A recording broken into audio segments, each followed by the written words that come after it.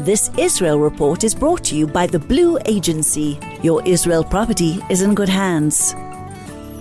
Owning properties in Israel can be a great investment, but challenging to manage if you're based abroad. The Blue Agency will manage every aspect of your property, finding and vetting tenants, maintaining your property and getting it rental ready, negotiating contracts and collecting rentals, reporting back to you regularly. The Blue Agency has built a reputation for trust and confidentiality over 20 years. The Blue Agency, your Israel property is in good hands. Contact us at www.theblueagency.com. It is 7:45. I'm Howard Feldman. Good morning. Anthony Reich, good morning to you. How are you? Boker Tov. Unfortunately, we wake up to some more bad news this morning, which is the fact that 3 of our soldiers were killed overnight in Gaza. We have 2 very, very senior, high-ranking officers in the IDF, in the form of Lieutenant Commander Yair Cohen. He was promoted to the rank of Lieutenant Commander posthumously. We also have Lieutenant Commander Nathanael El-Kubi, and we have Sergeant Major Ziv Chen, all of them reserve soldiers, all of them with families and children at home, who've given their lives in the protection of our country and of our people. And I cannot emphasize enough that the representation that our soldiers have when going out to battle is not only representing the state of Israel and the Israeli people, but also representing Jews around the world. And they do it extremely proudly indeed, and they are very conscious of that responsibility. So, of course, our hearts are broken this morning at the loss of 3 soldiers, our condolences to their families, and our gratitude to them for the amazing brave work that they've done in the defense of our country and of our people. Absolutely, no doubt about that. Apparently more stories have emerged regarding the rescue of the hostages from Gaza.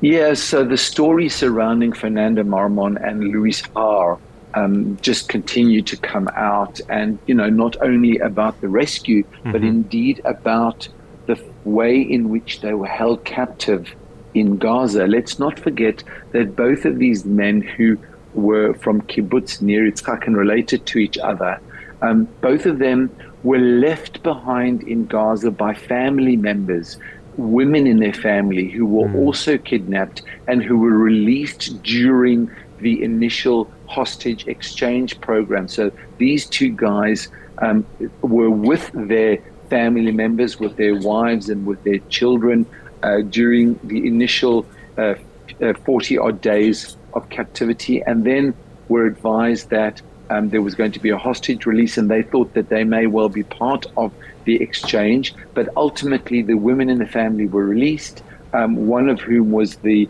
girl Mia with the dog when she came out. She was one of their family members, and these 2 guys were left behind by the members of their family. So, of course, that was a very heart-wrenching moment for them when they were pulled out of the tunnels. And there's some stories about how they were all taken from underneath these tunnels. The women were released, the men were left behind. They were then held in this apartment in Rafah, and we told that they were held by a civilian family. So those who feel that innocent civilians are innocent, to emphasize the word civilians are innocent in this, I think they are probably innocent civilians. I think they are undoubtedly innocent civilians, but there are so many civilians who are really not innocent and who really are involved and who are complicit with not only the holding of hostages, but of course the massacre that took place in the war that's ongoing. They were held by a civilian family, and these 2 guys, ironically, both of them were Argentinian immigrants living on kibbutz Nir Yitzchak. And of course, we know that the Argentinian president happened to have been in Israel last week, visited the Kotel in those heart-wrenching scenes. So a real link between the visit by the Argentinian president and the release of these 2 immigrants from Argentina.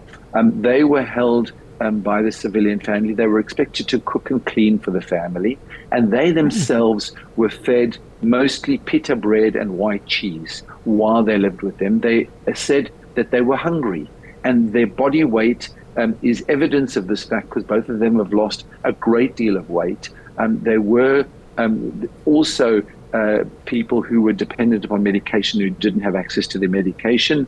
They were told that at one stage they were given some medication, although it's not clear exactly whether the medication was relevant or not to them, but somehow they managed to come out pretty strong and mentally amazingly strong when they eventually came out. The actual operation that took place late on Sunday evening was conducted by a combination of amazing intelligence work that really pinpointed exactly where these guys were being held and under what circumstances, and also some incredible work on the ground by a combination of the Shayetet, which is actually a naval unit, was operating on the ground in Gaza, together with the Shabak, the Internal Security Agency, together with military, with Air Force units, and of course the 669 Search and Rescue Unit, all involved in the rescue of these two individuals. And even though they were being held by civilians,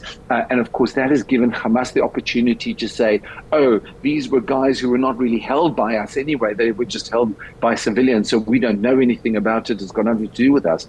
But let's not forget that all the apartments around were armed with terrorists, with weapons, and that they were members of Hamas who were guarding this apartment, even though the apartment itself was housed by civilians. But all the way around were Hamas terrorists. And one of the soldiers is quoted as saying, "It's the first time that I've gone into a rescue operation knowing from the outset that we would come under live fire. We knew this from the outset. There was absolutely no doubt that we were going into a situation where there was going to be live fire directed towards us."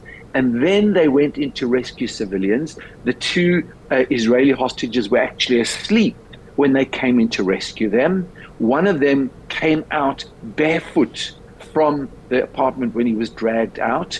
And there was an amazing scene where one of the Shabak operatives handed over his own shoes to the hostage to give him shoes to wear, because the ground outside was filled with glass and inhospitable terrain, and they were going to have to run to a helicopter, for that helicopter to take them out of Gaza. And so the Shabak operative gave his personal shoes over to the hostage for him to wear.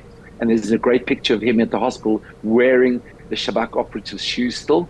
And they were given jackets once they were taken out of the apartment into the vehicle. And then those great words which came out over the radio, Haya halomim bayadenu. That was the announcement of the diamonds are in our hands. That was the moment that we knew that they would be in safety in the vehicle, being taken towards the helicopter that was going to be landing in Gaza to pick them up. And it kind of harks back to those amazing words that were uttered by Mota Gur in the 1967 war, when he said, Har Habayit B'Yadenu, the Temple Mount is in our hands. It was almost as a remarkable at that moment when we heard Haya Halomim B'Yadenu, the diamonds are in our hands. And from there they were picked up in an amazing rescue operation by helicopter, taken to the hospital. And of course the stories are coming out about the search and rescue effort that took place, how brave our operatives were to go into this live fire situation. They were fired upon. There are some amazing scenes, video footage showing them being rescued from the apartment, them being in the vehicle with the soldiers, introducing themselves. I'm Luis, I'm Fernando, how do you do? Thank you for the break. Have my jacket, have my shoes. We're going to take you to the helicopter. Don't panic, but you're going to need to move fast in order to get into the helicopter safely, and then you'll be taken to hospital. It's just a movie in the making, almost. And we are hoping very much that there will be many, many more of these stories, because it's just remarkable. And I have to tell you that in spite of the very, very sad news of the loss of soldiers yesterday morning, we felt a real spirit through the state of Israel yesterday when we heard about the hostages being released. People were really feeling much, much lighter in their mood. And of course, everybody hoping that there will be more news like this in the not too distant future. And what all of this really says is that we can rescue hostages who are in relatively good shape, and it is worth continuing the battle in Rafah. And that's really what's driving not only the Prime Minister, but the troops on the ground, because they know that stories like this, even after 129 days, can be told and can be related, and that's what we're really aiming towards. No doubt about that. A few people have asked and sent questions about the viability of two states. Now, many of us have always and long believed in the aspiration of a two-state solution. It's moved further away from reality when we saw what happened to Gaza, and we saw what was allowed to happen to Gaza. The world is pushing very, very hard to come back to a solution that does result in both the Palestinians being recognized as having a state, as well as Israel. What's the reality on the ground? So let's just take a step back for a moment. The two-state solution, in theory, is really logical and achievable. It can be achieved with goodwill and good intention from both sides. The two-state solution, I believe, is the only ultimate solution. And the main reason for that is that Israel has no desire and no intention to rule over 2 million people living in Gaza and another million odd living in the Judea and Samaria area within the Palestinian Authority area. The Israeli government and the Israeli people have absolutely no desire to make those people part of the state of Israel, to impose our style of government and our style of administration over those people. There is no will, no desire to do that, not from our side and clearly not from their side. They just don't belong naturally within the borders of the state of Israel.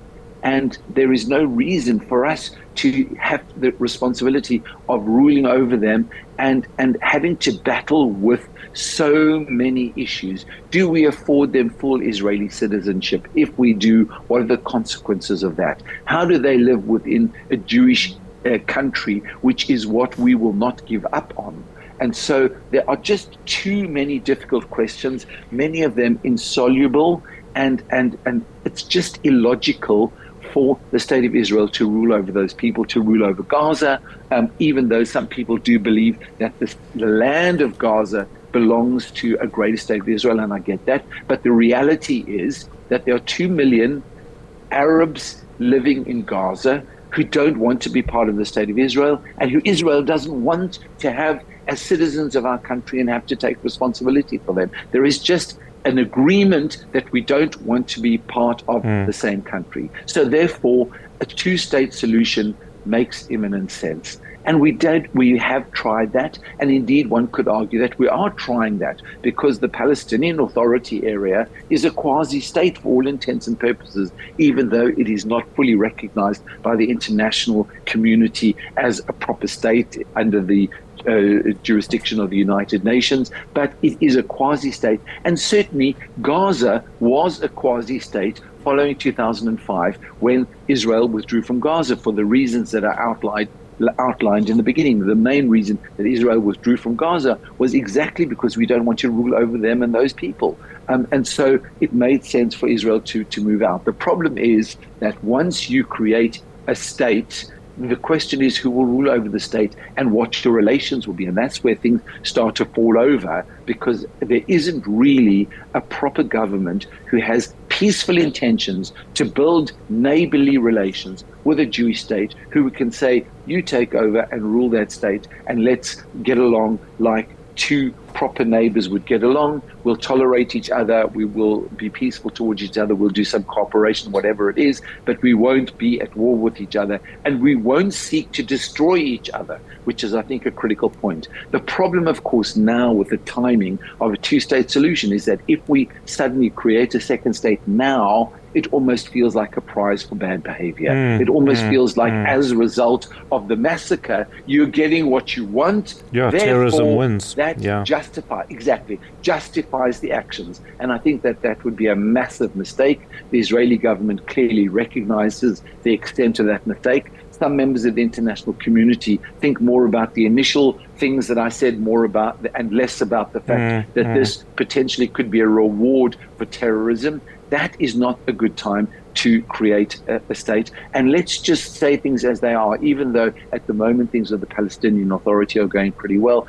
There are many, many things going on within the Palestinian Authority area. Let's be honest, the IDF are very, very much operating in that area to clean things up under the cloud of the war. It's sort of being hidden away. But there are massive operations going on within the Palestinian Authority area. And one might argue that even Fatah and the Palestinian Authority is tantamount to Hamas in terms of some of the things that are going on. They're not quite as serious, but that also currently represents something of a threat to Israel, even though there is full cooperation, not full, but a lot of cooperation between Israel and the Palestinian Authority.